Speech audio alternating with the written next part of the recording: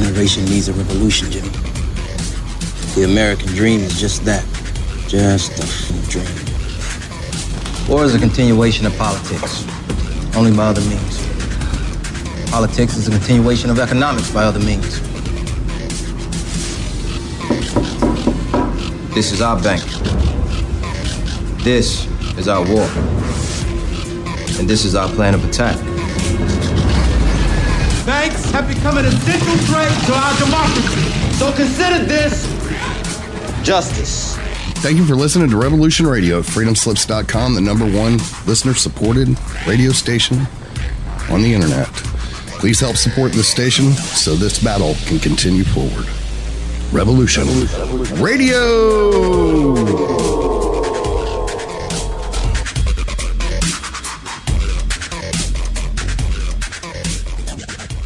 The opinions expressed on this radio station, its programs, and its website by the hosts, guests, and call-in listeners or chatters are solely the opinions of the original source who expressed them. They do not necessarily represent the opinions of Revolution Radio and freedomslips.com, its staff, or affiliates. You're listening to Revolution Radio, freedomslips.com, 100% listener-supported radio, and now we return you to your host.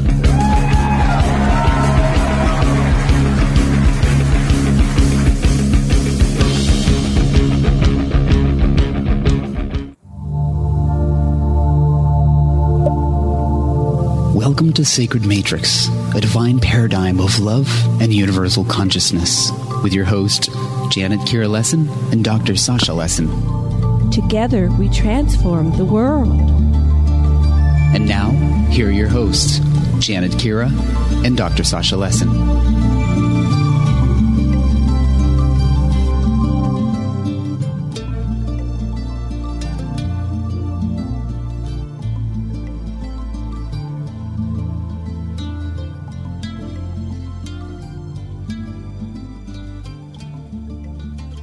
Hello, everybody, and welcome to the Sacred Matrix on Revolution Radio at freedomslips.com.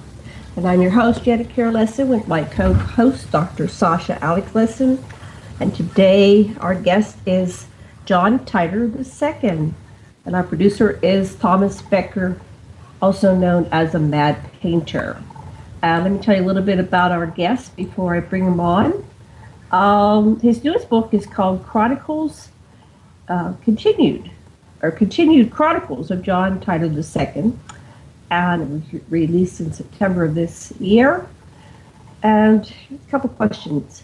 Mankind's destiny, a closely guarded secret. Will mankind continue to survive? Everyone deserves to know the answer. Is the future reserved for a select group of people? Will the government finally disclose the secret space program? Will off-world colonies for the select few continue to be kept secret? Are the off-world colonies the destination for a few as the environment collapses? Will global warming wreak havoc on the earth and end civilization on the planet? So John Titor II entered duty with the Air Force as an airman in the U.S. Air Force at Dulce, New Mexico. Specifically trained because of his abilities to become an officer and a pilot, he received intensive training on the latest airframes and power plants available. This included the TR-3B spacecraft, and John Titor commanded the 177th Time Travel Division. Later, he was given command of a combat group in eliminating a threat to the planet by extraterrestrials. So I have a full bio for John on the website, aquarianradio.com. And Sasha, Dr. Lessin, are you there? Yes, I'm here. Can you hear me? Yes, we can. Can you hear me? We can hear you, yes. I'm really excited to have John back here. As you probably know, I'm a student of the Anunnaki, and everything John has told us is totally consistent with the kind of reports that I've been getting from my Anunnaki informants, namely that of the Nibiruns, Enki has been in charge of the quantum computer. Basically, that means he is the age of Aquarius means that we're going to be entering into a place where there's manifestation from the minds through revelation, so to speak, and that's very exciting. And Lil, who, as Yahweh had did so many very brutal things, it would seem, from our population's perspective, was made in charge by Anu of the treasury, as unlimited treasury. And it all comes down to, Enlil has reached enlightenment and has his own planet, which is a level 5 civilization, and because he's at such a level now of manifestation, he isn't petty at all now. He wants to help us. And John Titor, our time traveler, has directly had contact with Yahweh, who explains how this level 5 civilization can be and why there's still hope if we just listen to the message. And I want to just tell you some of the message that John's latest book says. I'm quoting him. The Anunnaki have provided technology to the United States of America. Cloning technology that created you, John, this is what Yahweh said, came from us with the help of Rock, that's John's Zeta friend. Both you and Marcia, that's John's wife, were created from Lilith and myself, directly from Lilith and Yahweh. We were trying to create humans that would be akin to us, that would help us carry the message of friendship to all earth. Yahweh said, take our message of friendship to the United Nations and speak to them of forming an alliance or federation with other species from nearby worlds. It is time to bring Earth into a community of different species to provide security and stable for all. Abandon nuclear weapons immediately. John, tell us what these levels of civilization are and what's in store from us in your meeting with Yahweh, please. Well, I met with Yahweh in person some time ago now. It's been almost a year since I've gone to the planet that basically the Anunnaki retreated to after what was a war on Earth and Mars, and I am now told Venus also. And that at one time there was an extremely high-level civilization on Earth and Mars and Venus, and these planets communicated. But it was an Anunnaki civilization, and there was a war. And this explains a lot of what we call Neolithic sites all over our planet.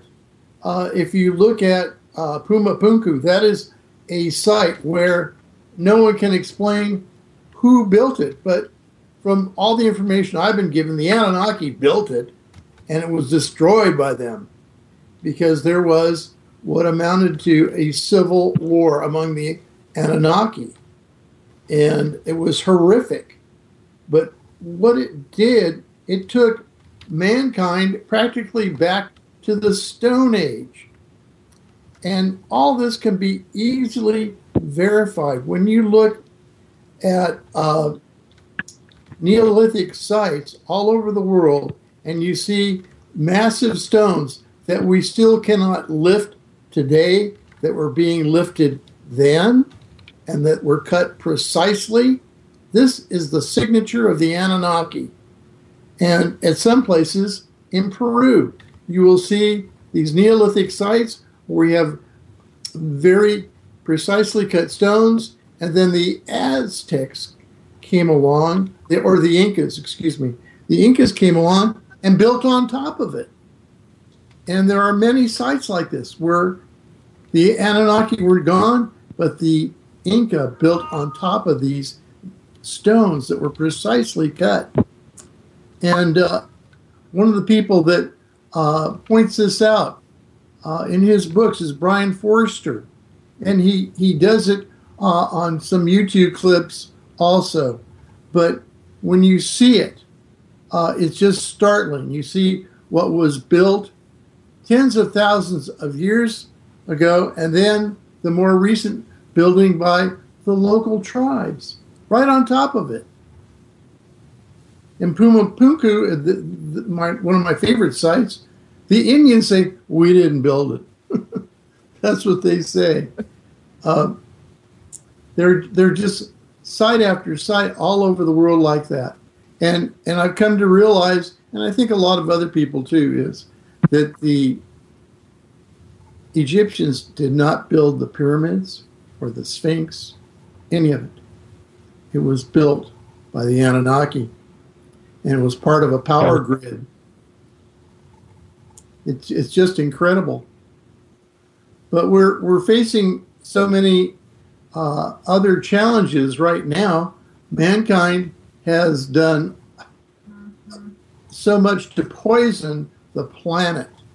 We have a tremendous amount of refuse in the Caribbean, Gulf of Mexico, in the Atlantic, in the Pacific. The oceans are being poisoned at horrific rates, and the fisheries are dying off. And at the same time, we are seeing the air quality go down, the water quality go down. All the fracking that has gone on here in the United States has ruined lots of groundwater everywhere. And I have communicated my concerns about this to Ban Ki-moon. I've communicated to Obama when he was president. I've attempted to speak to the United Nations, and I put those letters that I wrote in my last book, Continued Chronicles of John Titor II. And it's just astounding to me that I'm meeting the same resistance in attempting to talk to the United Nations that Gordon Cooper did. He also attempted to talk to the United Nations on this subject of extraterrestrials, and he's not met with any success during his lifetime. And I continue to lobby for the environment and talk to people about extraterrestrials. And I recently reached what I thought was a landmark in my life. Marcia rushed to me the other day with the people that do our fulfillment on the books, authorized Chronicles of John Titor II and Continued Chronicles of John Titor II. And we have sold worldwide 75,000 books. Wow. Congratulations. And I never expected that we would sell that many books. And I'm always asked, to write in the front cover of the book, my autograph, and then something to a special person that the book has been bought for. And we accomplished this. They basically bring me the books and say, here's what goes in this one, and here's what goes in that one. And I sign them, and they get them mailed off. And literally all over the world I'm being read. But I'm still not getting to the people I wanted to in Washington, D.C., much to my frustration. And on the other hand, I've been told that there is an elite group in Washington, D.C., and their plan is that they will just, when the environment no longer supports mankind on this planet because of the environment, the plan is to move to colonies on exoplanets that are nearby. And there are at least 10 planets. Yeah. Well, John, I don't think that's acceptable. That would mean billions of people would die. And I don't think that's acceptable for any culture to leave that type of legacy throughout the universe, throughout the galaxy. We are in a universal culture. Whether some people acknowledge it or not, it's happening. There's too many whistleblowers and contactees, experiencers. There are millions of people that have had contact with extraterrestrials. There are, I don't know how many whistleblowers now. A few years ago, there were 200 or 300 that had come forth that had been into these projects. You're a whistleblower. So I don't think that's going to be accepted. We're not going to go down without, I don't want to say fighting it like the term, but without waking up the world. We're going to reach critical mass, and because you sold that many books. I think that's an implication. We've just begun, and we're going to continue here on Revolution Radio and Aquarian Radio Network and keep doing shows with you. So I know you've been talking to Yahweh, who's Enlil, and lately we've had a lot of people come forth to identify as Anunnaki incarnations or fractals or threads or whatever you want to call it. And so we're relaunching with the Anunnaki series, and we're going to start waking up this planet. So let's go. I know it seems very dire, but I know there's solutions. When you had a conversation with Yahweh about this problem, and he gave you the dictate to take the message to, the United Nations, like they're really going to listen. They don't listen to anything. But I think we take it to the people, and we can vote with our wallets and those type of things. What was his message to you? What did he tell you?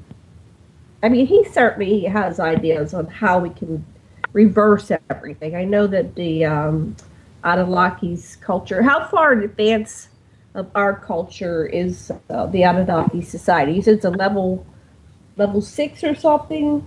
Can you explain the levels Level 5 to us and what that means? Level 5, yeah. What? So there was a Russian scientist that came up with the Kardashev scale, and it is the best way to judge the level of a civilization. And I studied the Kardashev scale, and then I was told that when I met Yahweh on his homeworld, I was meeting someone that basically had created a level 5 society. The advancement of this civilization technologically is hard to describe, but I would say that whatever they want to create, they create it. And they don't really have roads as we know it. Everybody has some kind of vehicle that will fly them to a destination, and basically they punch in a destination and it flies them there without crashing. and they have cars to fly. Yes. They don't really have anything like we do with airplanes and exhaust from engines and things like that. Everything is based on a technology that is levitation. And that's what they use to transport everything. John, it's hard for me to go on when I'm still keep thinking about if he is our friend, he now wants to friend us, and he's level 5. And at level 5, as I understand it, he's the master of energy, and he can manifest what he thinks. Anyway, and he wants to help us. What does he say to do? How can you and I and Janet do something? Is it? And I think it really comes down to how can we get the power elite to have compassion for the planet? And I've been grappling this situation with the president, Donald Trump, and he is all about commerce and profits for business and creating jobs.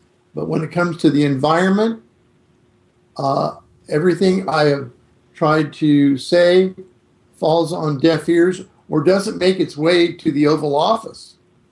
I recently complained about bringing trophies back from Africa in the form of animals like lions and elephants killed for sport. I'm very much against it. And he held off allowing it to happen, but he just doesn't understand the environment or environmentalists. We just have to corner him and tell him. And I've told him that if he doesn't become an environmentalist, his chances in 2020 are going to be nil. And well, it doesn't seem he really cares. I mean, I don't know how you communicate with him. Are you a a friend of his, or do you have access to him to have a dialogue? We trade emails. I traded emails with Obama, and Obama listened better than Donald does so far. Although I really complained about trophies from Africa and things like that, but I've literally told him, if he wants another term, he's going to have to become an environmentalist. What Yahweh told me was that we have to, as in a species, look at the planet and say we have to clean up the oceans. Now, you can't dump anything in the oceans. Everything comes from the oceans. They need to be cleaned up, and that is one part of it. The other part is the internal combustion engine needs to be outlawed. You just have a date. Yeah. And you say, we're all going to electric vehicles. Yes, that will help. But everything now, I mean, we have to do these things not in 10 years, now. Right. It's dire because in my conversations with Stephen Hawking, we talked about mankind as a species and how much time we had left on this planet. And he said maybe 100 years. But I don't think that he was taking into account Fukushima and then some of the other things that are still going on.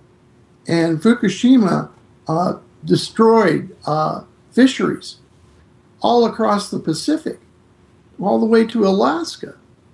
And we've not felt the full weight of that yet. Well, So, that was, John, was that in? there were was so that many people. yes, Yeah, go that's ahead. intentional because there are so many people that I know personally that had cures for Fukushima, and whenever they would try to, bring it out or implement it, they were met with huge resistance. It seems to me that this planet's been taken over by hostile entities. Like there's a theory out there that the reptilians have got control of the planet, and these are species that are terraforming the planet. So the environment that results from all this pollution is they're more acclimated to survive and thrive in that type of environment. That's why they want to terraform it.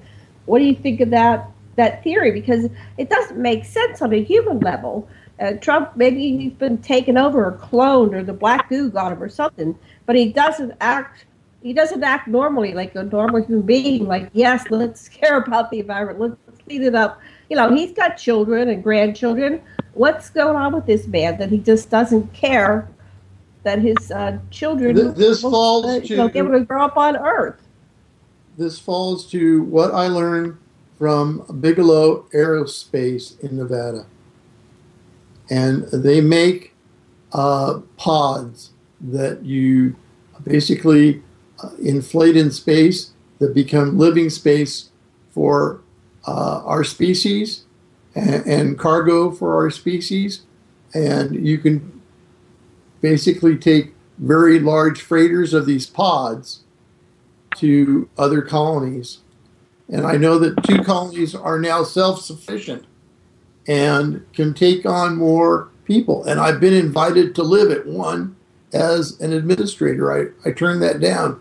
I also turned down an offer to live back on the planet that Yahweh controls. And Marsh and I talked it over, and we will not go. Eventually, if I'm still alive at the very end, then Marsh and I will probably migrate with close people to us. We'll take a certain amount of people with us, and we will go to one of the colonies that are self-sufficient. How many people can you take with you? I am limited. Everybody's going to get buddy with you. I am very limited. I could probably take around 50 souls. Oh, that's a lot. That is a lot. And- John, one of the things that some of my informants have said is that the Zeta Greys had decided to help us, and they have actually made a deal with the U.S. to create the hybrids who would be adapted to the realization that we are in extraterrestrial contact, and there is hope, and we can use the technologies, and that our hope is in these younger people that are not, that have the larger they're the ones that buy your book, that understand what you're saying, that realize that you're offering hope directly from Yahweh, and it's like, wow.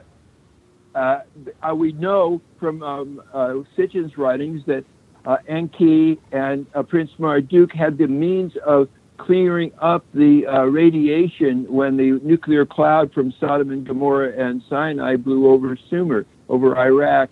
They already have those means, and Mr. Kishi has shown that you can easily clean up Fukushima. There are interests that are Janet's identifying as reptilian, but whoever they are, we can still, the hope that I have is that we can use empathy, that we can use our great capacity to feel their hearts and make some kind of compromise, so that we don't have to have a bloody war to overthrow this elite, or just die because we don't fight.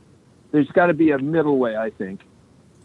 Well, the complication to the environment is the chaos theory, is that when people go hungry in third world countries because the fisheries are gone, then you have a level of domestic violence and local laws overthrown, and then law at a higher level is overthrown. And then you have whole countries that are run by warlords, and you have a lot of warring countries fighting each other, and chaos will just spread.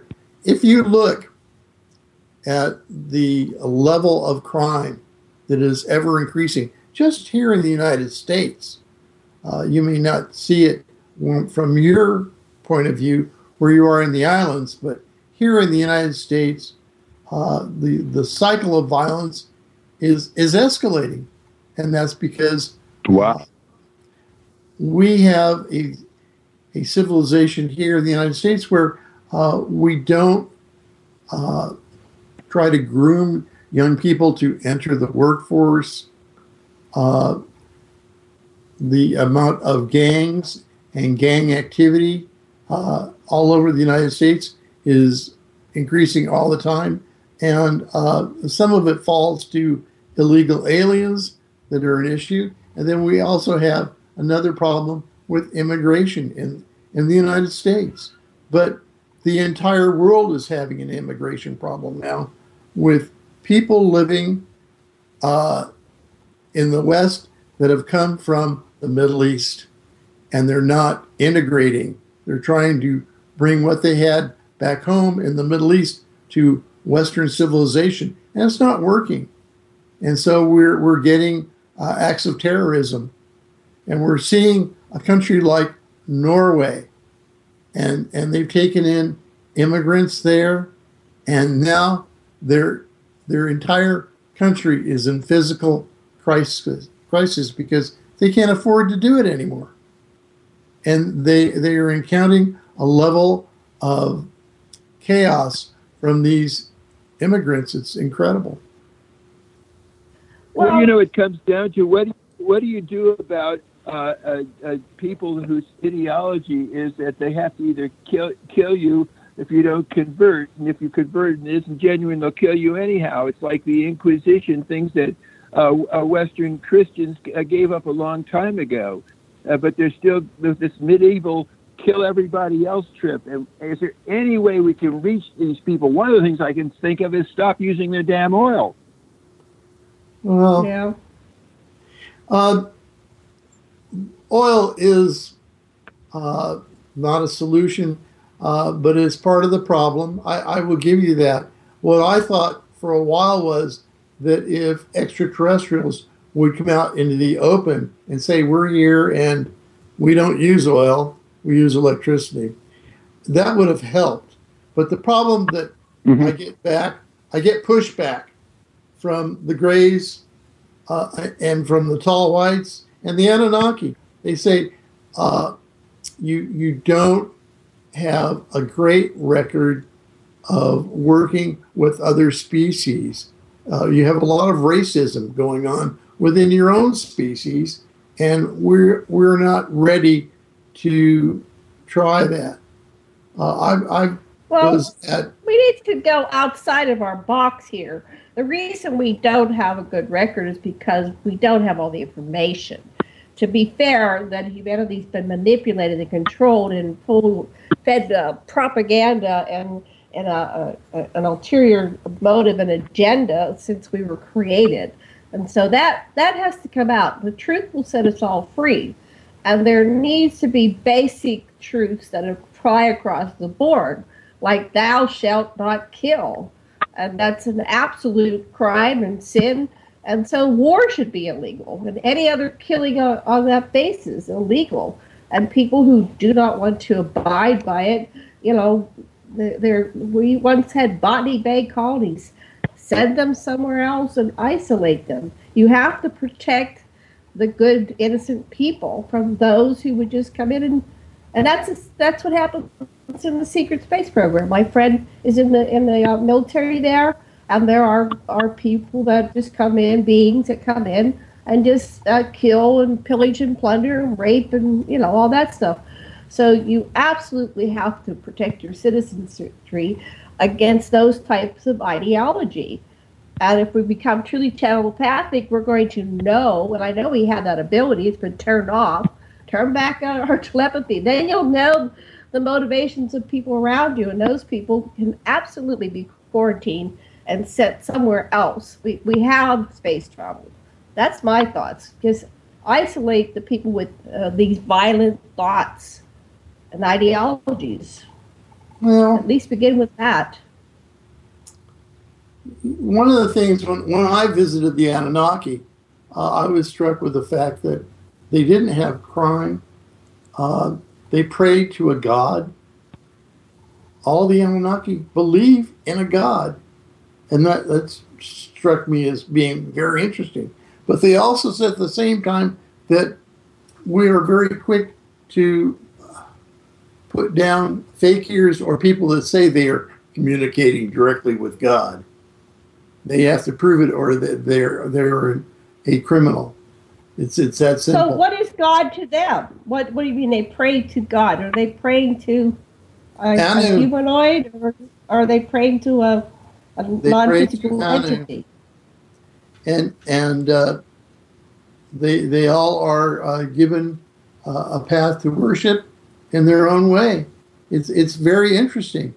But I was told that they don't allow for, like I said, that we have televangelists. And they said, yeah, we know.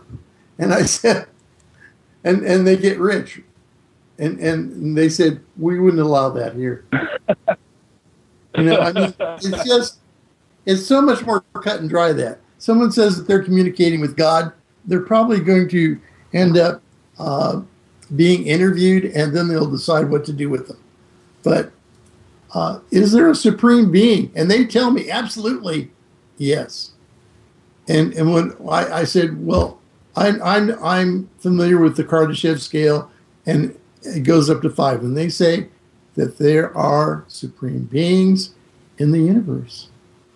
And what they're capable of is nothing less than miraculous. But they're not omnipresent. They are not. And we were taught that in the Bible, that God was omnipresent. No. And I think that's realistic. I think that's what it is. Explain what you mean by omnipresent. God is omnipresent everywhere. Means he is everywhere at the same time and listening. Right. And they say he's not.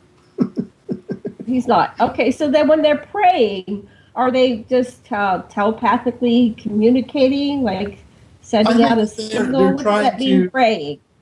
Convey a message. Okay? They're Right. either they're praying thankfully, or they're praying for a loved one, or something like that. So how do they pray? Do they do it in groups in a certain place? Do they sing?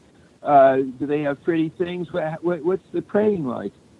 I wasn't privy to watching them during a religious ceremony, but I was told that they do it in groups and they have places, locations set aside for it. Yes, but they were quick to tell me, like nothing pagan. Pagan. I said, well, mankind used to sacrifice, like sheep or goats or firstborn or whatever, and they said that's barbaric, isn't it? I said yes. Right. Yes. And so then we even talked about Jerusalem and the first temple, and they said they observed the first temple and they were upset with money changers in the temple and things that went on in the temple, and they said it became a for-profit institution, and that's what Jesus encountered when he went to. Who set up these temples? I mean, these were ignorant people. They had to learn about temples, about God, about religion from the Anunnaki, because they were completely, out in the wild and ignorant. So who taught them wrong in the first place? The Anunnaki are quick to say that they were mistaken as gods, but they felt, on the one hand, if they didn't say anything, that they received the cooperation of the people, the native peoples. And so they didn't present it that way, but the people interpreted it that way. And you have to understand, when you see the Anunnaki flying overhead, in a vehicle that uses levitation, you think, well, they're going with the gods. And that's what was witnessed in Mesopotamia, and they saw it and they said they're gods. And what they were right. beings that had superior knowledge and technology. That's it. Yeah. Right. So that's what I get from two really dramatic things. One is my great ancestor, Jacob, actually fought one of them and won, and he was given a blessing for that. That was one instance. The other instance, in the Battle of Troy, Diomedes actually cut Inanna's arm, and she bled before the other Anunnaki got her out of there. So that we realized, and the Anunnaki realized too, that they're not invincible, and that we could be dangerous too. Absolutely, mankind is very dangerous, and we were, I think, here in the United States, after the detonation in New Mexico, when they detonated the first atomic bomb at White Sands, New Mexico, that's when extraterrestrial species started paying attention to this planet. Okay? Mm. And after that, we started having sightings, and there were some crashes, things like this. But they took notice of the third planet from the sun after that. So if the atomic explosions affect them, why didn't they just come in and shut it off, shut it down, don't permit it? I would say that extraterrestrial species do live on this planet. The Anunnaki live here. They have a spaceport in two different areas of the planet. One here on the west coast and one on the east coast. The tall whites are at Creech Air Force Base. The grays are at Dulce Base in New Mexico. These species have and along with the reptilians at Dulce Base also, because both species, greys and reptilians, are there, have an investment into mankind and Earth, and they would prefer not to see a nuclear war on Earth. And I believe they would intercede on mankind's behalf. Yes, there are agreements, written agreements to that effect. I think that North Korea, while it poses a tremendous threat to the world, that it could be eliminated very quickly. And the United States has been given the technology to do it. And I think that Donald Trump is chomping at the bit to do it. And it may just happen here in the next 12 months. Well, why is it always something that's going to be so? Yeah, go ahead. Kim Jong-un, several governments have vowed to eliminate him, assassinate him. And I believe that that may happen.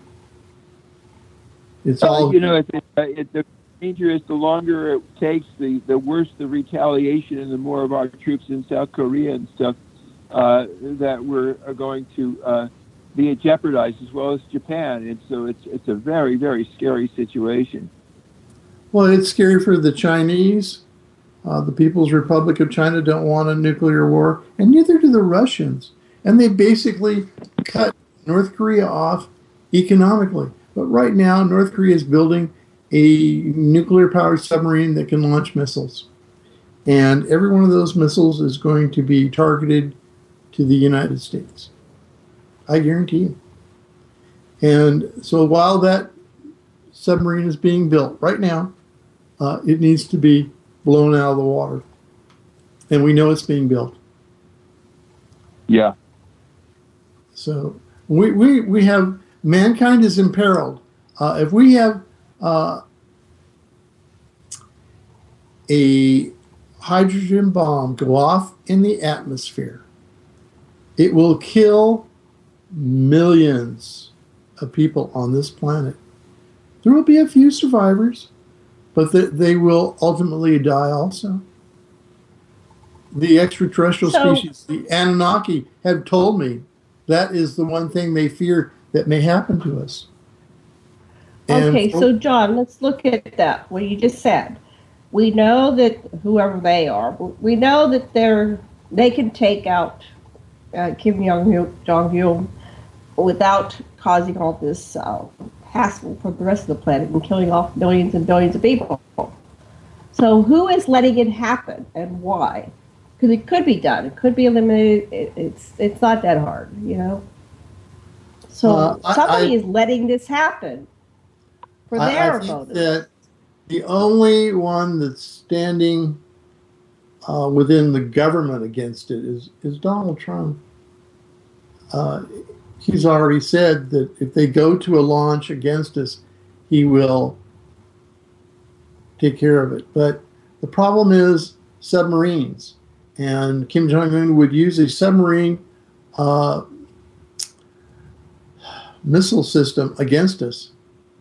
And if they're, within 100 miles of the West Coast or 100 miles of the Hawaiian Islands or Guam or whatever it is, or the East Coast even, those missiles are very hard to stop. It's nothing that the Patriot anti-missile system would be really equipped to do. So we would take hits. So they've got to hit them. They've got to hit them before the submarine is ready to launch. Even before that, before the submarine is a viable submarine. What they have to do is track all of the North Korean submarines and attack as much as they can simultaneously. And then within the next breath, they level what is Panmunjom, North Korea capital, and then proceed to eliminate the ground forces and air force that North Korea has. Literally. Well, John, you were telling us how your facility was attacked or something, and it's in your book or something, and then the Anunnaki just basically, just like in Star Trek, beamed them out. Couldn't they very easily just beam out the subs and any other the nukes and anything else? And Kim, I mean, they can detect anybody or anything from the air. The Star Trek technology of being able to identify different species, different individuals. I believe that they can around the planet. Yeah, I believe that they can, and they can be prompted to do it. If talk to your friends. Let me talk to them. Tell them Janet wants to talk to them. They have to. It would be an attack, a simultaneous attack, and you could do it very easily. An Anunnaki spacecraft near the Korean Peninsula could take care of quite a bit of it. The Anunnaki have spacecraft, and they also have submersible vessels that are in our oceans, and they could easily take out North Korean submarines. But that plan has to be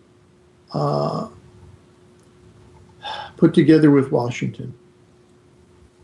And Washington has I don't think they need Washington's mission to save the Earth. I mean, I don't think they have to answer to anybody in Washington because they're so far, it's kind of like having an answer to an ant when you're a level 5 technology and you have humans that aren't even a level 1 yet.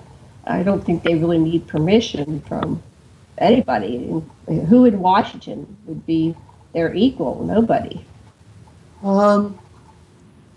Legally, we would have to have Donald Trump given some information, but could extraterrestrials do it? I believe they can.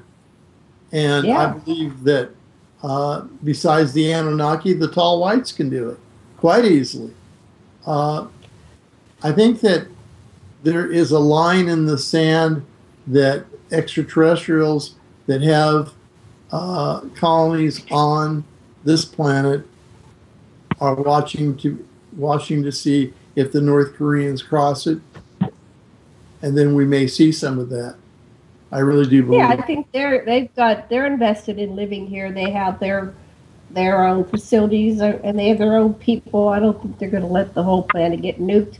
And how they talk to Trump? Has he been visited? Do you have any I will tell you that Trump has been read in on extraterrestrials. Absolutely. And what does that mean? He knows. What do you read in? He knows. I think that he's been contacted. I think that he has had conversations. I think he's fully aware of what goes on at extraterrestrial spaceports on the planet. He's been read in. He's when I saw who he has appointed as the national head of security and for Department of Defense, I know he's read in because those guys know. He's got the full story now, and the Russians do too, and so do the Chinese. And the Chinese, if you know, the Chinese, all they're trying to do is improve their economy through all this. They're not interested. Right. Have you heard a threat from the People's Republic of China over territory in the last 20 years? No way. They're not interested in that.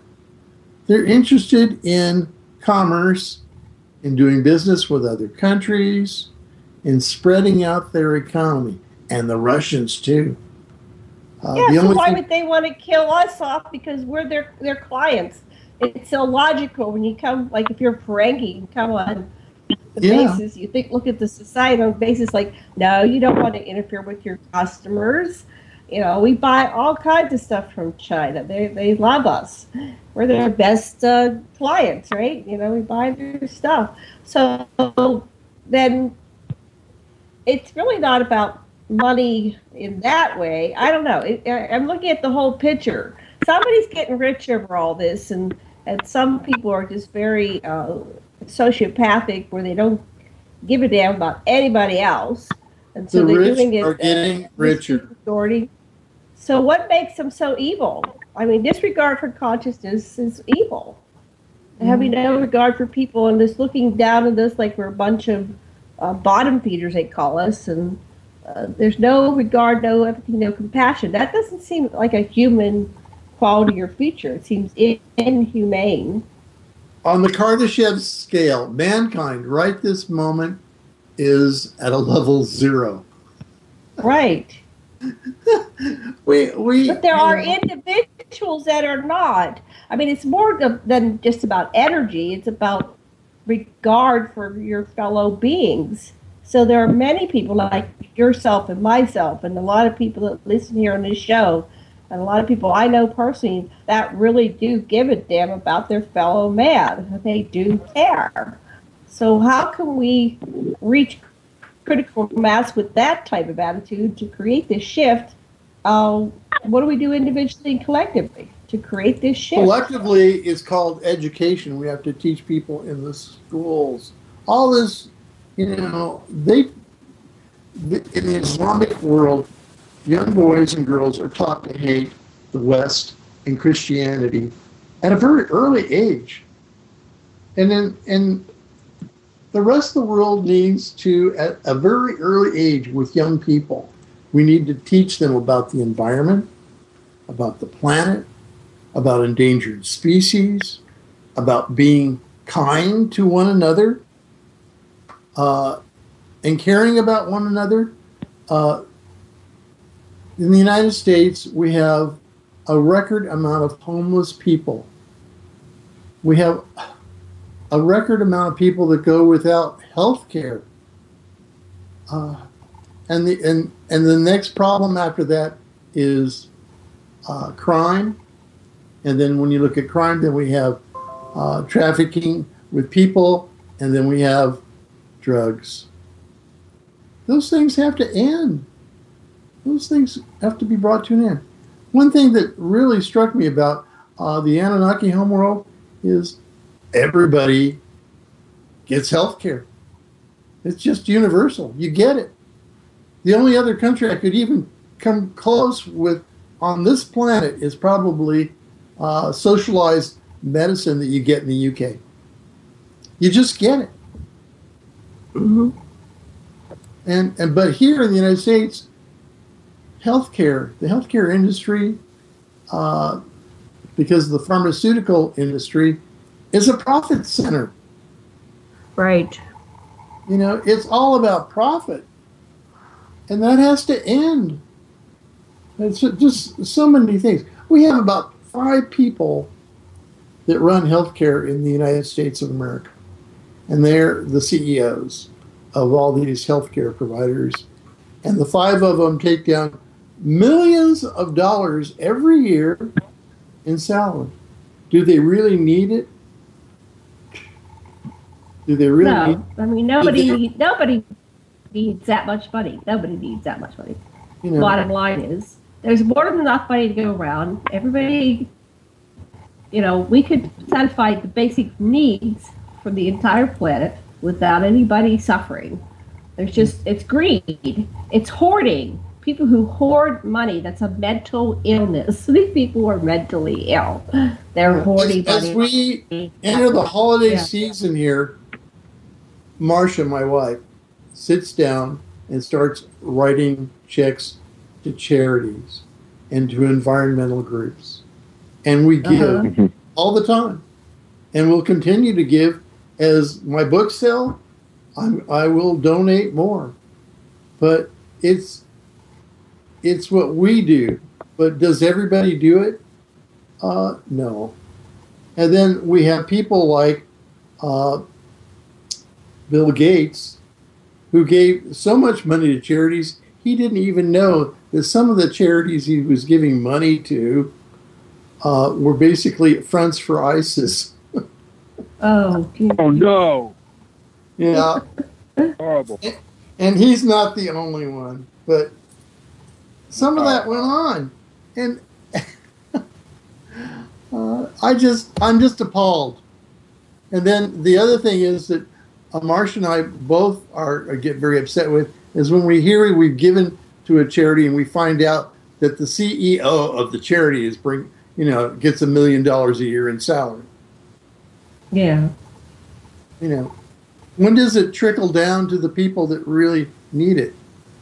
Here in where in the area where we live, there's a food pantry, and every year we give to the food pantry, and we get our friends to give to the food pantry. It's just something that we do, and I think that more people should. But perhaps we wouldn't have had this problem of homeless and joblessness. Oh, we're at the top of the hour. We're going to take a commercial break. We'll be back in about 5 minutes. See you in 5. Okay.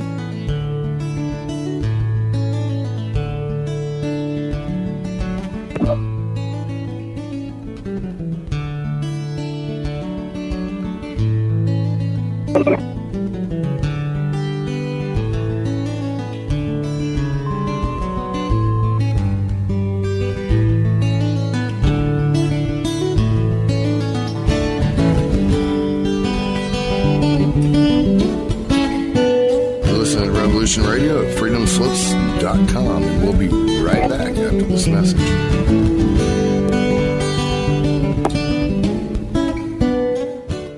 You need some more speed records in this day and age. You need coverage. Coverage? Oh, you mean them little root weevils that crawl around popping off cameras in your face? Those root weevils write history. Many of you know that quote by Jack Nicholson in A Few Good Men. You can't handle the truth. Well, you can, and Event Horizons will give you those truths. So when you're mad as hell and not going to take it anymore from that memorable CNN network, you'll know just what to do. We will draw you in and become your news addiction at Event Horizons. Join us Monday through Friday from 10 a.m. to noon Eastern Time at freedomslips.com. At Revolution Radio. Our world team members are Dennis Fetcho, John Ilias, David Dunger, Hyla Cass, MD, Melanie Vrichton, Jim Mars, Paula Harris, John Trallo, Maria Payan, Christopher Husser, DODDS, Jonathan Orchard, and me, your anchor, Dr. Robin Falco. If you decide not to volunteer, it will not be held against you in any way. Sounds dangerous. It is. Very dangerous. Count me in. And that's right here at Revolution Radio, freedomslips.com, where information never sleeps.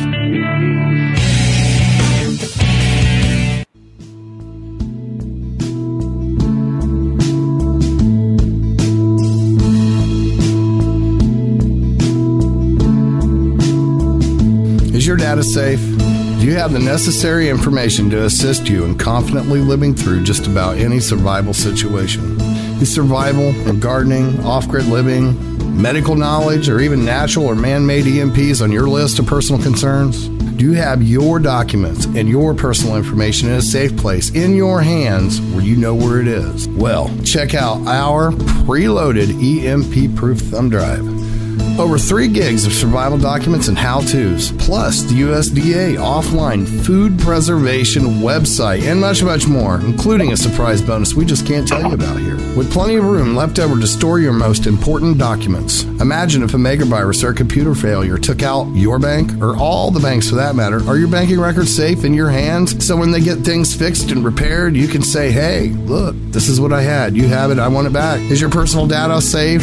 Family records, addresses, phone numbers? Well, squeeze on over to freedomslips.com. Yes, that's www.freedomslips.com. Click the banner on the homepage for the EMP-proof bullet drive to get the full scoop of everything that we offer. So, folks, keep your data safe for your peace of mind. Revolution Radio, freedomslips.com. You don't need to expect us. We're already here.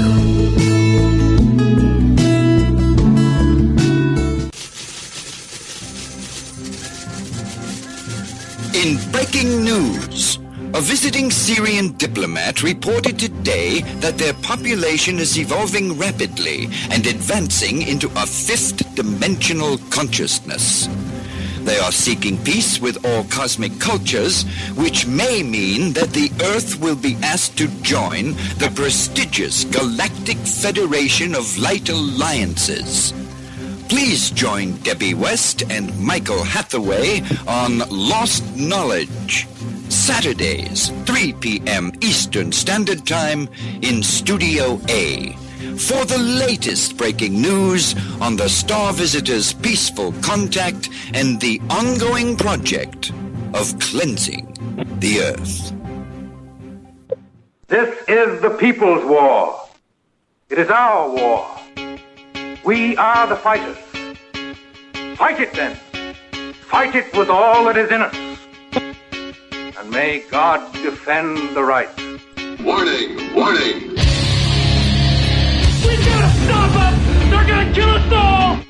See how the trouble you've started? Be they the government, be they industry, be they organized labor, be they anyone, or human beings. Time when the operation of the machine becomes so odious, makes you so sick at heart that you can't take part.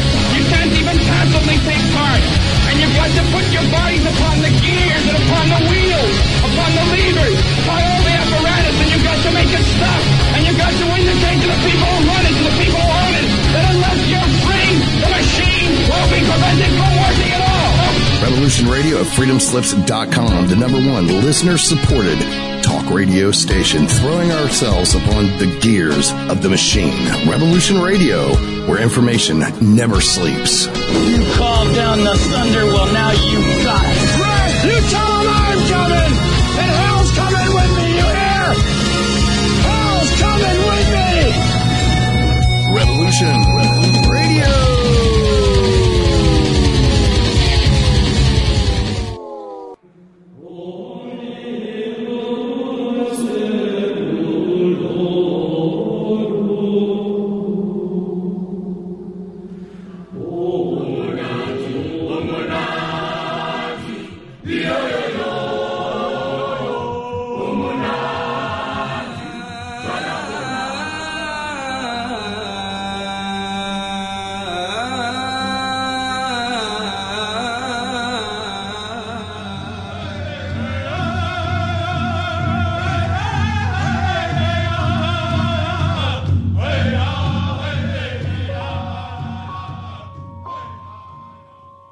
Join Revolution Radio every Wednesday, 8 p.m.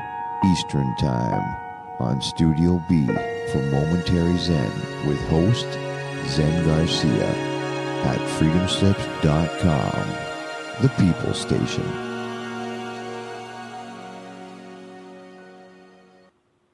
The opinions expressed on this radio station, its programs, and its website by the hosts, guests, and call-in listeners or chatters are solely the opinions of the original source who expressed them. They do not necessarily represent the opinions of Revolution Radio and freedomslips.com, its staff, or affiliates. You're listening to Revolution Radio, freedomslips.com, 100% listener-supported radio, and now we return you to your host.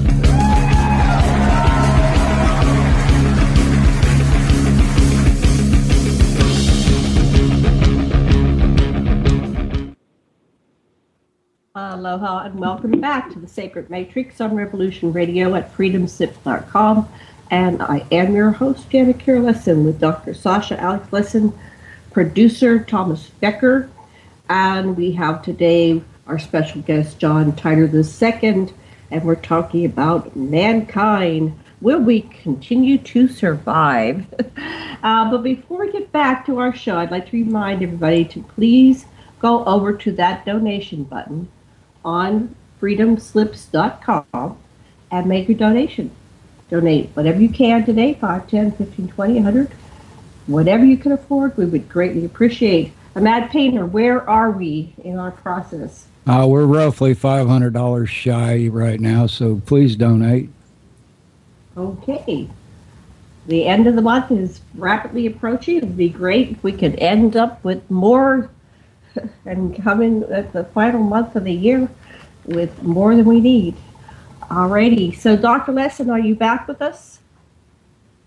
I sure am, yeah, and I'm looking forward to having John tell us some more about rock.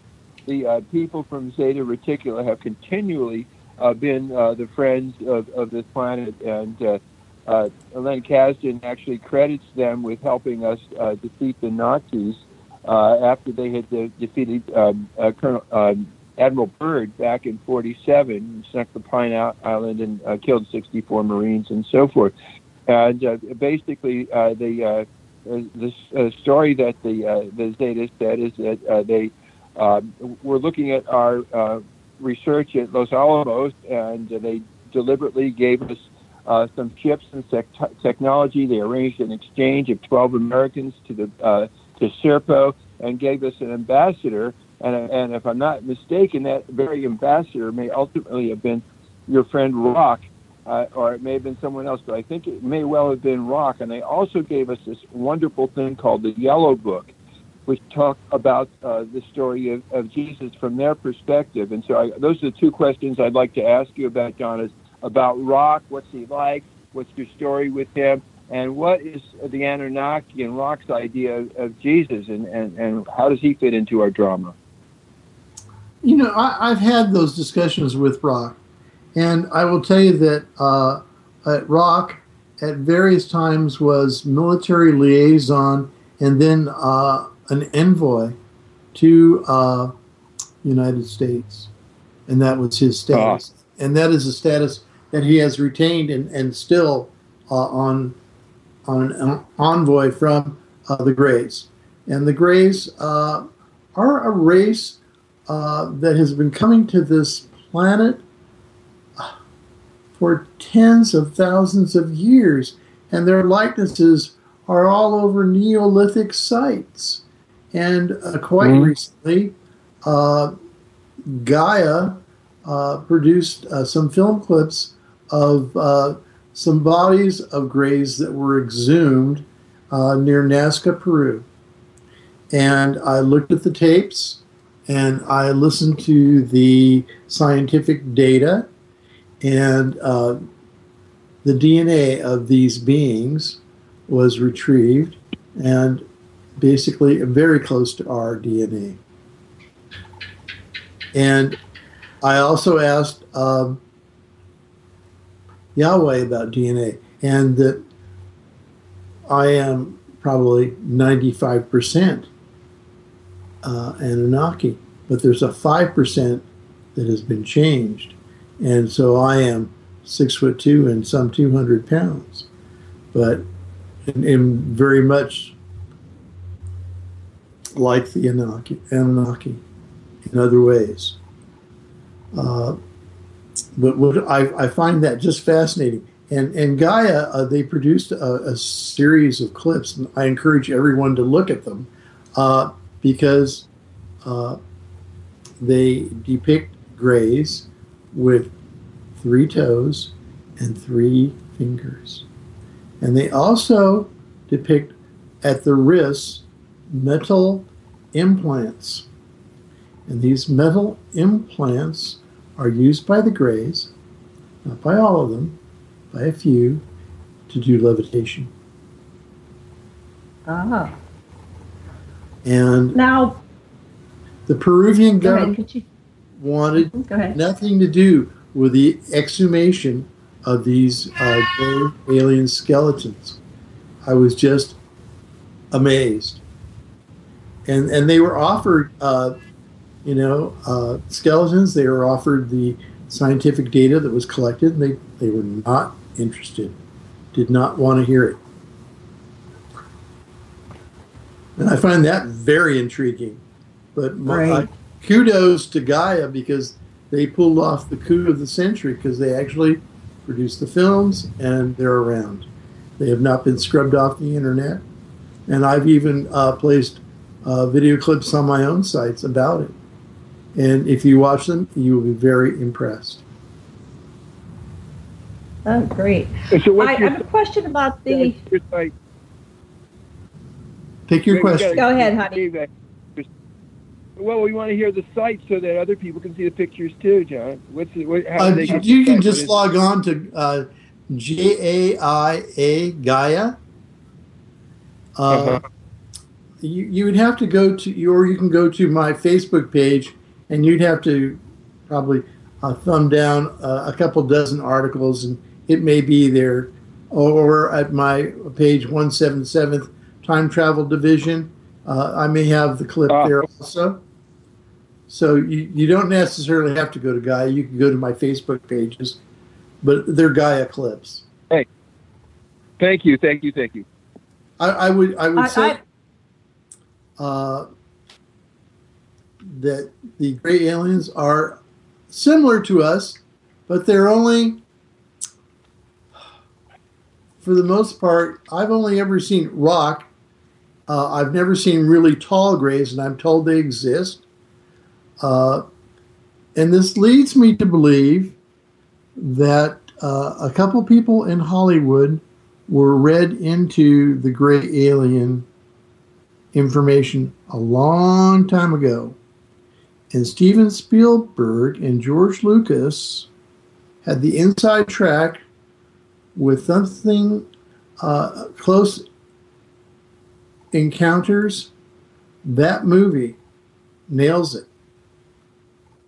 Yeah. The only thing that it doesn't show is the hands and the feet. They're three-toed and three fingers. And the toes are long, and so are the fingers. I found that so interesting. John, how many toes and fingers does rock have? 3 on each hand and 3 toes. And don't they have some species that have more fingers and toes? I've asked him about that, and he says there are variants of his species. And the one thing about Zeta reticulans, you have to understand, their homeworld, their environment was exhausted. And so they migrated across the galaxy. Just as the Anunnaki have. They exhausted many planetary environments and moved on. And that is why one group in Washington, D.C. says, well, when we exhaust this planet, we'll just move on. And I have discussed what happens to the planets that are exhausted? Do they ever recover? Once humanity's gone, do they eventually recover and become viable again? It does happen in some instances, but it takes, if you looked at this planet and said mankind was gone, it would take a couple 100,000 years for everything that mankind has done as far as building civilization on the planet to be erased. Everything would fall, decay after a significant amount of time, and the planet could heal itself. Yes. But in that time, mankind would not exist. On that planet. They might go elsewhere, like you've indicated. So you've said in previous shows that there are already colonies, but before we go beyond that, so there are species, there are beings that could come into a planet that's been devastated by, like humans or grays, whoever comes in and devastates a planet, and revive it. I asked that question of Yahweh. And he said, look to Venus. And Venus remains uninhabitable. It's just a very hostile environment. And it was an environmental catastrophe. But it's not. Have they attempted to revive or terraform Venus into a habitable planet? Or is there so many planets that they don't have to bother to do that? And then now we talk about terraforming. Elon Musk of Tesla fame and fortune. And Elon Musk wants to go to Mars. next year and terraform it. And the problem is that there was a thermonuclear war all over Mars, and it's not ready to be terraformed. And he's going to get there. What does he know? What's that? Hasn't he been included in the loop? I have traded emails with him, and I still get emails from him. And what I've tried to indicate to him is that you're not going to be able to terraform it successfully. Sending people there at the price tag of $100,000 for a one-way trip to Mars, it's not going to get you anything. He'll get richer, but the colony will fail.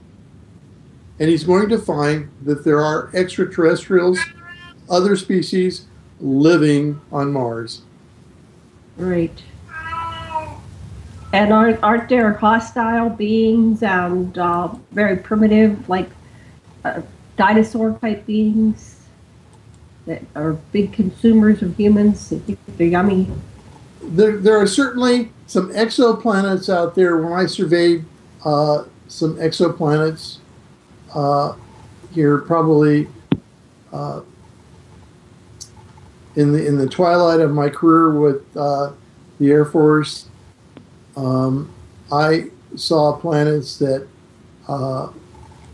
were basically at the end of their lifetime, with a civilization that had failed and was in ruins. And I saw some very young planets that had the beginnings of life, and some planets that had animal life that you would compare to dinosaurs, yes. And I saw, and I reported on planets that could be inhabited by us, Homo sapiens, and I thought that could lend themselves well to cultivation and to colonies for mankind, and that had sufficient natural resources to make them self-sufficient ultimately. And then we have 2 colonies that are self-sufficient off-world. So did those colonies, did those worlds have different species already living there, like animals, or what did they have? Tell us a little bit about those planets. You know, first, where were they? Let's start with where are they? How many light years are they, and stuff like that. I think that I talk about it in my second book. No. It's in the first book, and I give a list of planets. I actually do. It's in the first book, Authorized Chronicles of John Titor II, and the distances aren't that great when you're traveling greater than the speed of light. So they're out there. But we've discovered more, and they need to be explored. I believe they are being explored all the time. We look for new worlds. We do. It's all part of the secret space program. And, you know, the rich 1%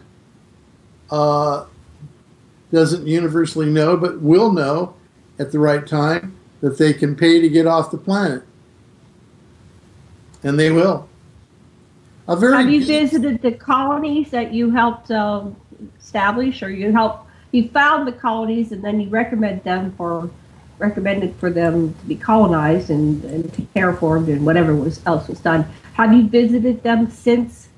I have toured with Marcia 2 of the colonies, and they were very nice, very nice. But you know, they're in the process really of. They don't have subdivisions or malls. They don't have their mall yet. McDonald's is and they don't have barracks. They have private dwellings. They do have that. They have security fences to keep animals out. Okay? They have police forces. They have a military force. They have spaceports. You know, they have air traffic control going on. But and they have factories and things like that. And they have mining going on. Oh, yes, in a big way. And they're discovering new minerals that lend themselves very well to the creation of spacecraft and propulsion systems. And that is part of the reason that extraterrestrials came to this planet. They were looking for resources on this planet that they didn't have. And they found them. Mm-hmm. And they mined them. One of them, as we know, was gold, but there were other natural resources that they came here after and got them. And remnants of these old mines are all over the world. They got copper from Lake Michigan, too. So it's just fascinating. One of the things that What do they use? Go ahead. One of the things that I found fascinating, and I was touring some storage facilities, and I asked, well, I saw people spraying in the storage facilities, and I asked, what are you spraying for? And they said, cockroaches. And I said, wow. How did cockroaches get to this planet? And they said, they weren't here initially, but they're here now. Yeah. So, oh, my God. The short and long of cockroaches is that they are a prehistoric insect on this planet alone. And I found that fascinating. And the other day I went to our kitchen in my home with Marcia, and there was this one little cockroach that was scurrying away off a kitchen counter. And so the next day we had a very rigorous cockroach abatement program. And I had to sit Marcia down and say, do you know how long cockroaches have been around? And millions of years. Yeah. It's a very... They'll be here after humans are gone, that's for sure. What does it take to wipe out a cockroach? The cockroaches. And very likely when life ceases here, there may be some insects that remain. Quite recently, I watched a video clip from Iceland. And even in 210 degree Fahrenheit water, life exists. So life on some level may exist after 33 years from now, 100 years from now. But the problem is with mankind. We may not be here. The sad fact of the matter is, as things start to collapse for mankind, we have pandemics come back like smallpox, diphtheria, cholera, flus that we don't have any control over. And we've had these kinds of pandemics in the past. Ebola, for one. I mean, when the internal medical structure breaks down, mankind will have a very tough time of it. And that's what I foresaw. When I originally went to the future to 2050, that's what I saw, the end of mankind. And my entire crew went with me. There's more than one future, though, right? What? There's more than one future. That's not set in stone. That's just a future. That's not. I have been trying for the last decade to change that. And so, how do you know that you changed it or not? Do you keep going back to the future? I've been back recently. Okay. And you have to be very careful. You don't want to, you can observe, but do not touch. And I looked, and things weren't that much better. But they were better. Slightly. In some areas. Better. Okay. But so, haven't they been playing with timelines? The mystical day, the mystery day. That's another thing. stuff? I know that they will change the timeline at their discretion.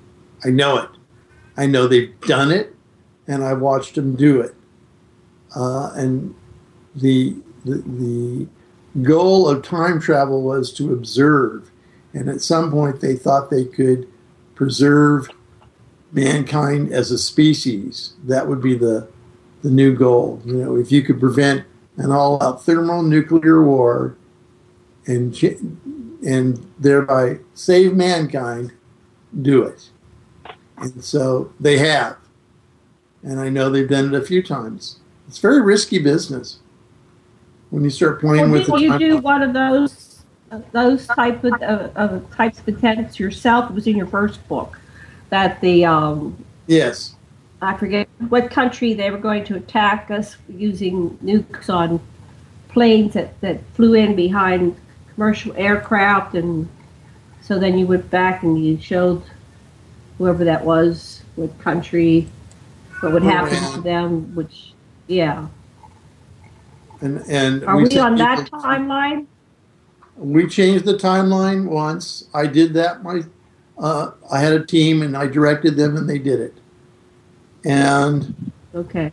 Then I went back in time once and changed the timeline by killing off an invading force of extraterrestrials that went to the year 230 BC in China, and we're trying to take over China. And so you've done two major interventions. Yes. Are we still on that timeline, or are we on a different timeline? We're on the last timeline that we're still on is from when I sent the team to Iran. We're on that one, and we've reasoned that one through and talked to scientists, and they say we're pretty sure that's the one we're on, and that because that's the one closest to us. But it's all so about. Are there other people playing with the timelines? I mean, I'm sure Swerdlow talked about all that timeline manipulation and from the Montauk program, and then there's other time travel or time viewing systems like the chronovisors. And I mean, how do we ever know where we are? That are most viable are the stationary time machine designed by Michio Kaku at Area 51. And then the other method is to actually have a spacecraft that can travel faster than the speed of light. But I would have to say that, and both of my books now have been reviewed by the CIA. An analyst friend of mine at the CIA reviewed the second book. He says, no, both books are correct. And like no one has ever criticized the technology I talk about in the books, either authorized or continued chronicles of John Titor II. The only attacks I ever get is from an ex-business partner. Who for right. who for as just a matter of good taste, I'm not going to say his name on this telecast. Good idea. Let's not do that. Yeah, wait, and I would like to really not leave the subject of Rock as the ambassador, because he was accompanied by the Yellow Book that told something about Jesus and the possibility that the dedicated human, as they seem to call him, could be returning. And I hear a lot of rumblings like that, and I just wonder, is he an Anunnaki? What do you know about Jesus? I have not heard anything about that. I have not. I would also say that very likely Rock is reaching the end of his appointment and will either go to the Anunnaki homeworld as an envoy there, or go back to his homeworld. I don't know.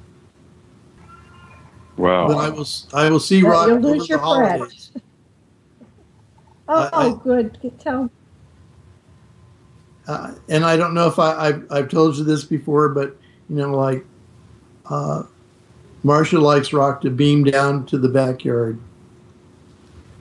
She thinks that if he comes to the front door, that's too much information for other people. I would agree. And because like the people that work for me that do security, they wouldn't grasp it, but they've seen him. I've had security personnel come into the house, and he's sitting there on the couch, munching on Doritos and petting my cat. So, and the cat likes the cat makes him pet her. So what can I say? I don't know. But usually the cat sleeps with me and Marcia, so I'm pretty sure the cat thinks that we're here for her benefit. I agree. She has a whole different perspective on reality, I'm pretty sure. Yeah, they do. I have a couple questions. Well, Brock is a very important person. I would love it if he would just come over here sometime and say hi to me. Because I have Grays come visit, now and again. And one popped into my living room, but I don't know who they are. They might be friends of Brock's, but I mean, it was getting light, so it was dawn, and I was wide awake, and I was just having, of course, telepathic communication with him. But okay, my questions are: I think, correct me if I'm wrong, but they were called the Dropas or something, in China or Tibet. Yeah. Yes. Errol the Grey, who was the one that was interviewed at Roswell, she was in her avatar like a doll baby, and she didn't die. She just left the doll baby, went back to her other form, just like in the movie Avatar. Doll body. But her body.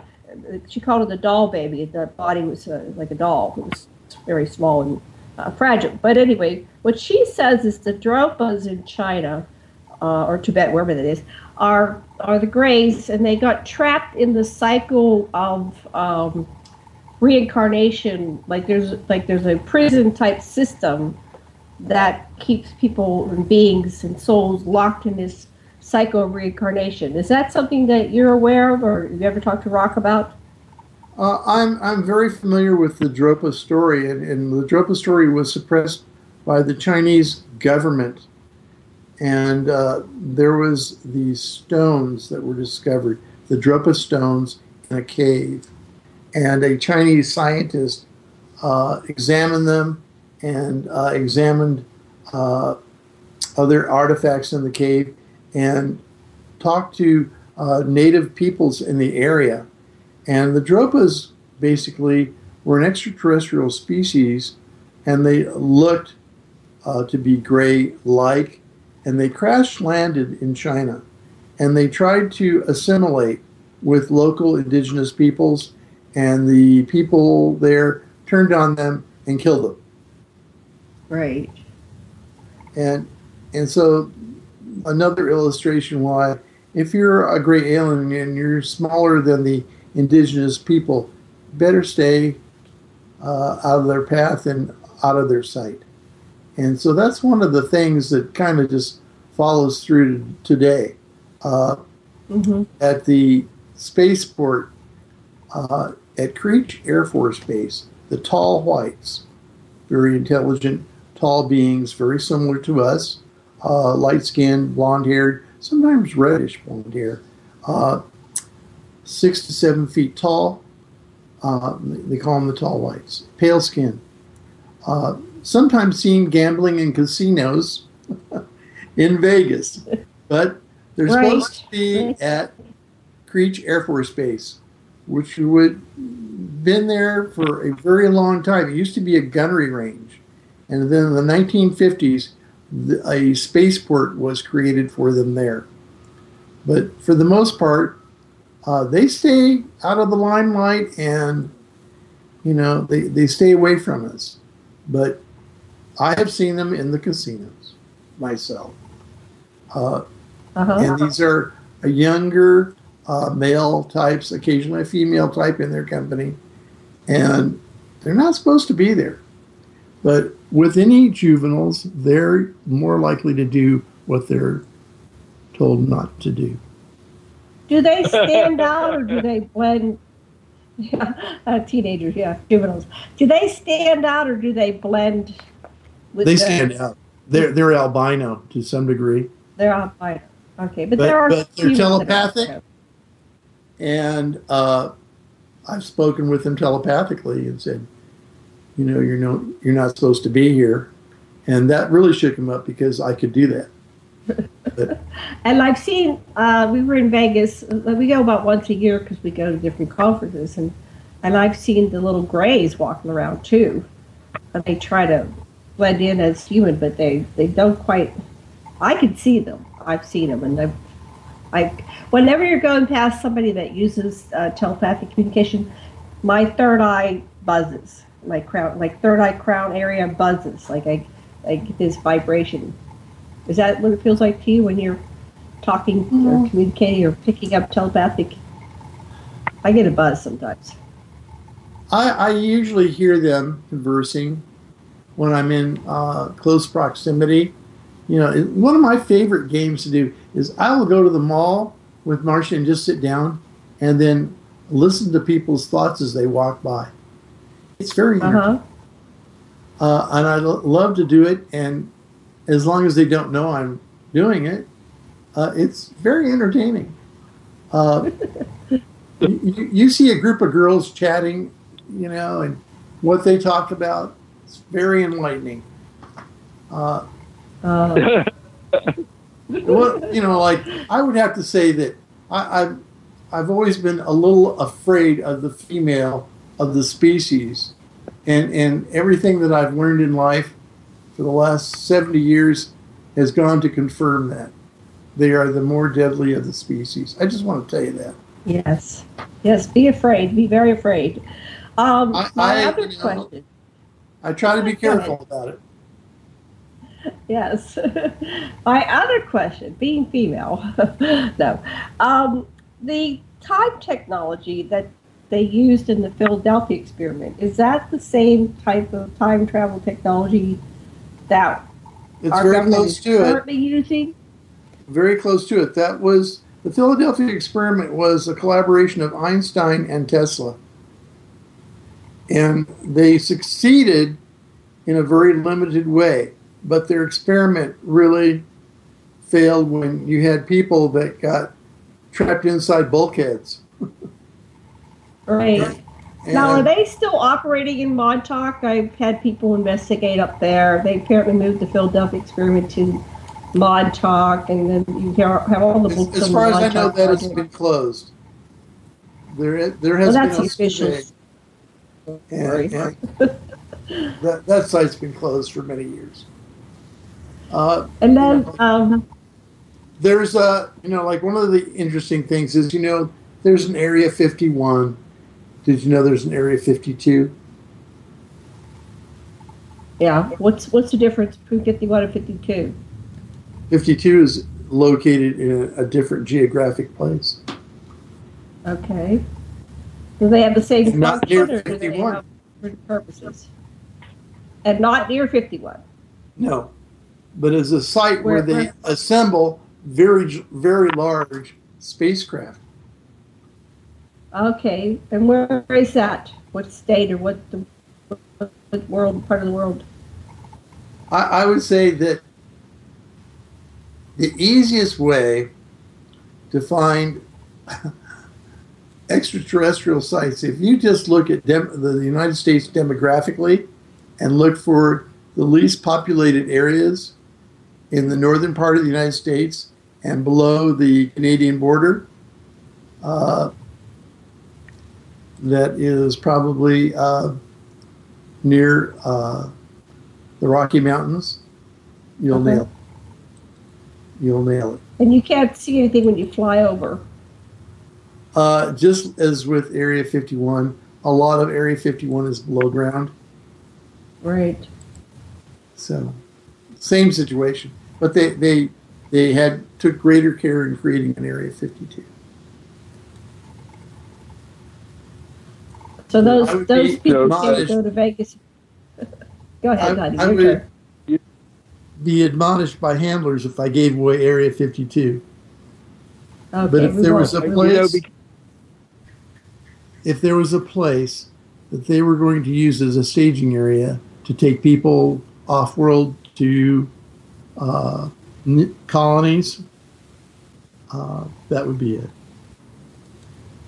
That's the stage. Okay. Go ahead, Sasha. Your turn. John, before we finish,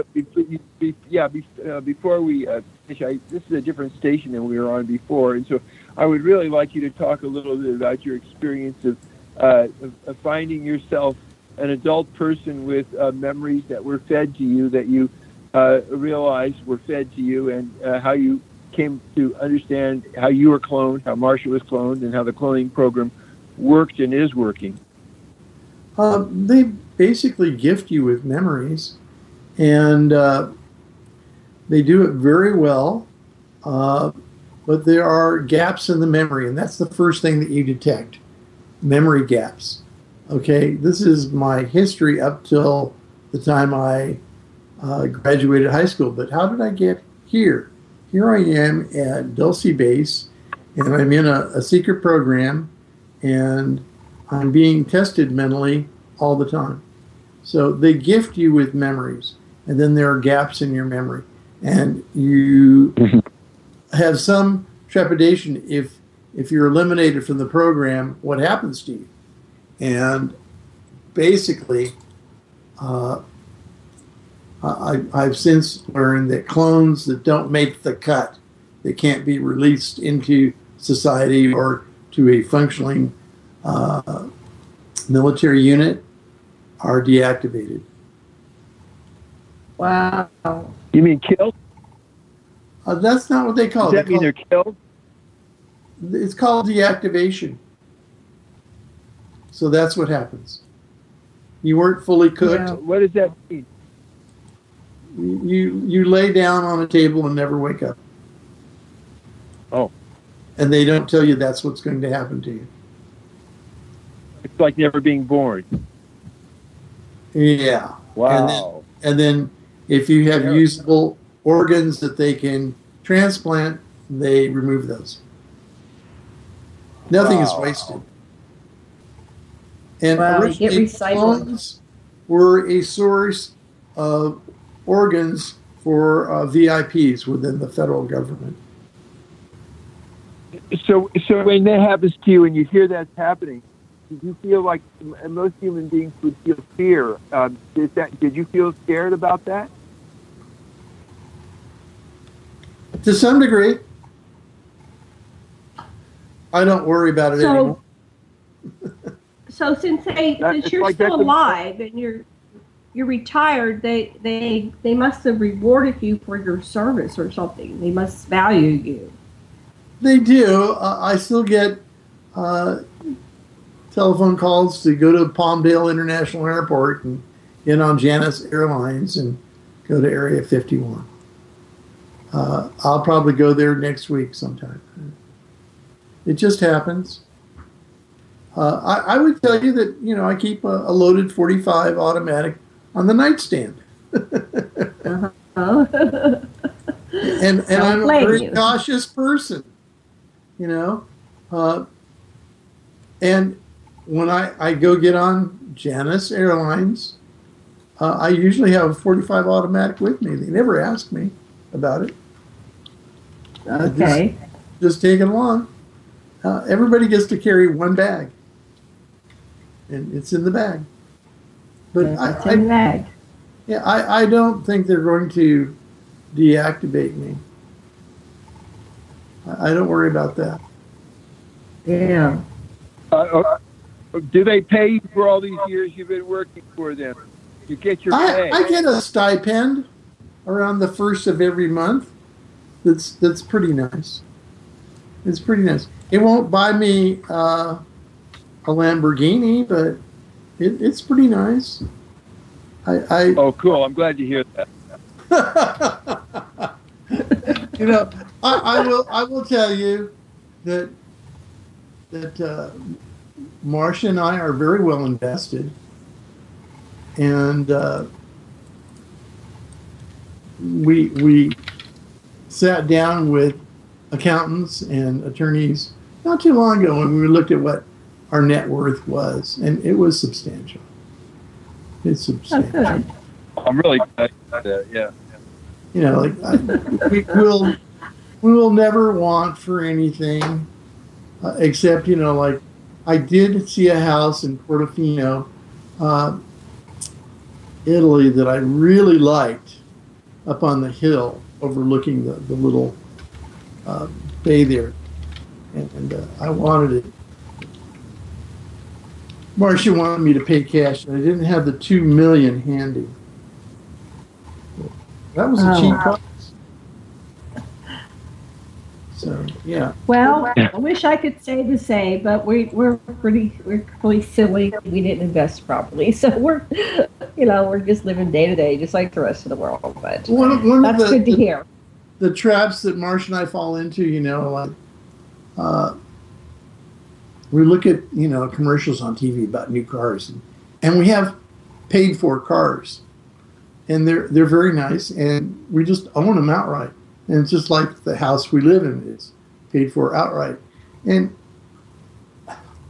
so, you know, if Marcia wanted something, we'd just go pay cash for it. If you can imagine going to the dealership and you telling them you're just going to pay cash for the car because you want it, and they say, "You're sure you don't want to finance it?" It's a different world for us. Different world. I can only imagine. Yeah, finance, you pay twice as much. We pay our taxes, though. We do pay taxes. I will tell you that our next vacations are we go to Tahiti, and then we go to Peru. I want to go visit Nazca and the caves where they exhume the great aliens, and we'll do that. And then there's some Neolithic sites there that I want to visit and meet with Brian Forster. I want to go on one of his trips. So there's a lot to see and do. But the main thing is the civilization on this planet was more technically advanced at one point. And then we basically had a thermonuclear war all over this planet and Mars and various parts of Venus. And we bombed ourselves back to the Stone Age. Right. And so could we do it again? Yeah, possibly. There are some archaeologists that I have talked to recently, and they say that civilization has started over not less than 14 times on planet Earth. Wow, that's interesting.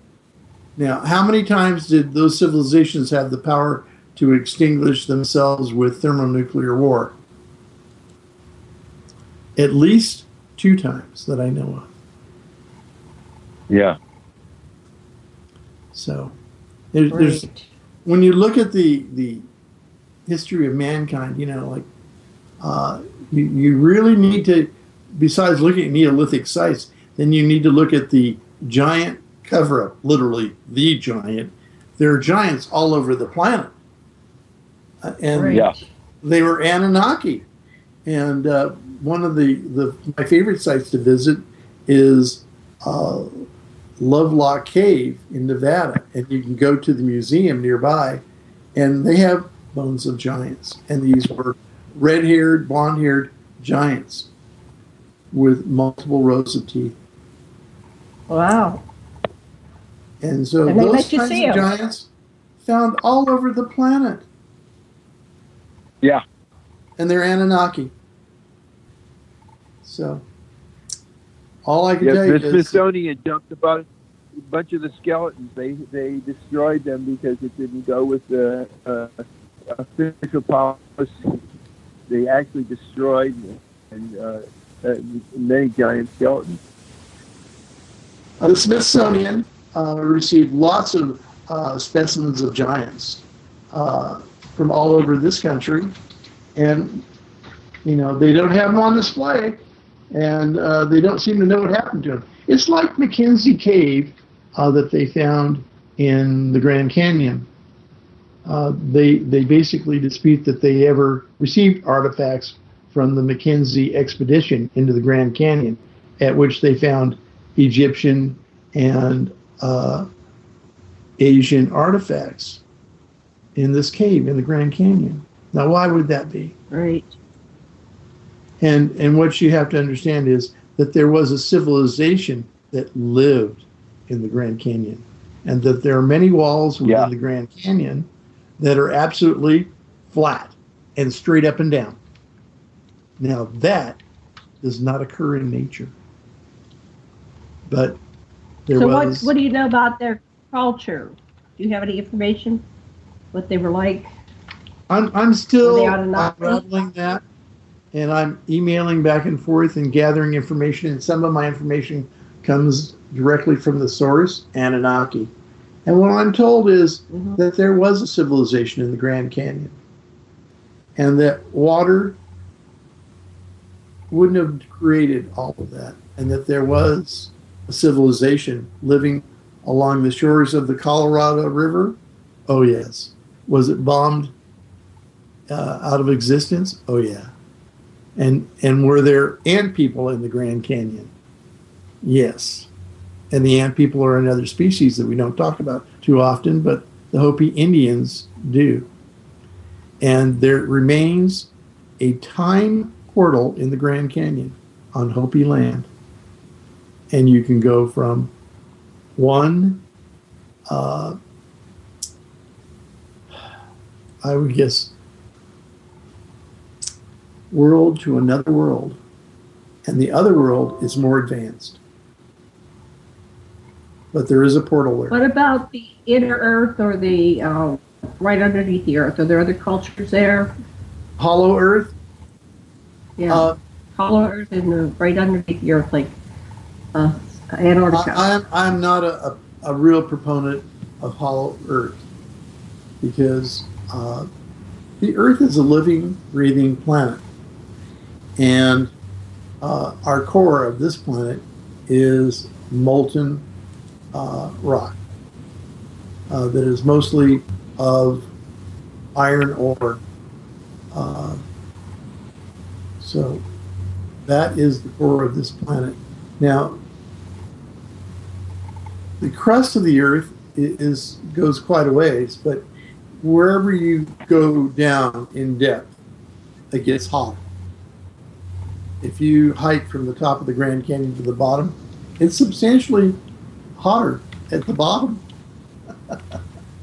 It's all about the Earth's crust and what's down at the center of the Earth. So would that sustain life? I'm thinking that it's not impossible, but not life as we know it. But I have yet to investigate ant people and this portal to another civilization that exists on Hopi land. That and Chaco Canyon are other things that I plan to investigate before I depart this world. Right. Now, we only have a few minutes left. Let's start summarizing what we want to cover. But I only have like 2 minutes. We'll have to do some other shows, John. Of course we will. What would you like our listeners to know? I think we only have about 2 or 3 minutes. I got your other email, and I will firm up a schedule with you about other shows. I'm very interested in doing more shows with you. And I would like to discuss my next book, Answers in Stone, because I think that people don't understand. They see Neolithic construction like at Baalbek, and they see stones that weigh hundreds of tons that we can't lift today with modern machinery, and they don't understand. Those stones were lifted into place by a technologically advanced civilization. And so that would be the bulk of my next book. I'm going to say we're the result of what happens to a civilization when it bombs itself back to the Stone Age. We're living it. We are. Right. We were technically advanced at one time, and because we didn't understand what we had, and probably suffered with some people that were greedy beyond what they needed to be for whatever, they created an environment where total nuclear war brought us back to the Stone Age, and we're what came after. And that's the end of the show. Thank you so much. John, Thank you, Sasha, John. Matt, Tater, listeners. Aloha, lovers. Okay. Aloha. Aloha, and I will be talking to you.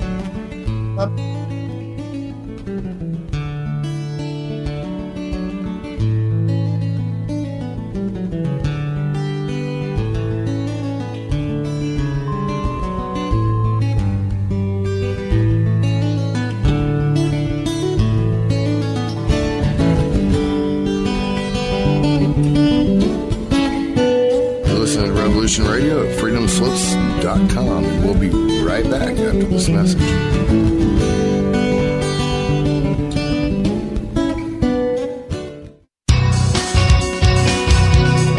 Thank you for listening to Revolution Radio at freedomslips.com. Any commercial advertising you may hear in this program is of the sole discretion and benefit of the host of whose program you are listening to. Revolution Radio does not endorse any commercial products, nor does it accept monetary compensation for on-air advertising of commercial products, nor will it ever. We are and shall remain 100% listener supported. Any product advertising on this program are considered used at higher risk, and Revolution Radio shall not be held liable for any claims or damages received from any product advertised within this program. Revolution Radio, where information never sleeps.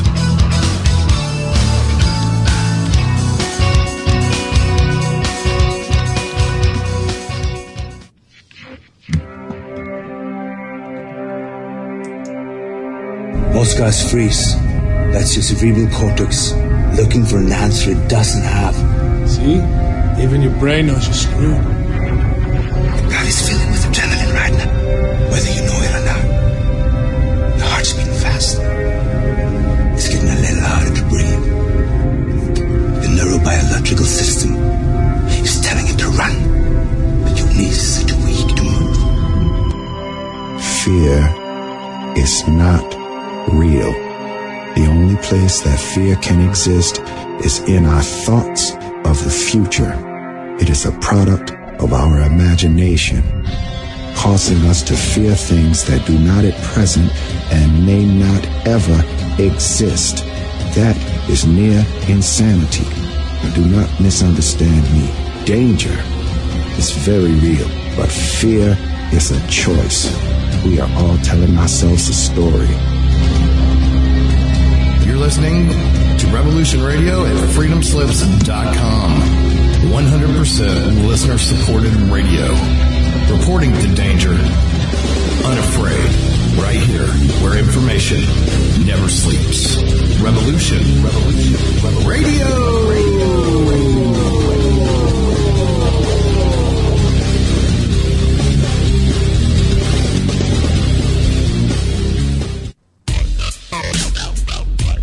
Take a look around, kid. What do you see? Homes being foreclosed. People working 2-3 jobs just to put food on the table and still drowning in debt. Don't get me wrong. This country was founded on great ideals and principles. They've all been ruined by the banks. Open your eyes to the banks that are robbing you. You know who my favorite president was? Oh, Thomas Jefferson. Because he saw all of this coming and tried to stop it. He fought the banks. JFK too, and they killed him for it. The banking institution is more dangerous than an army, he said.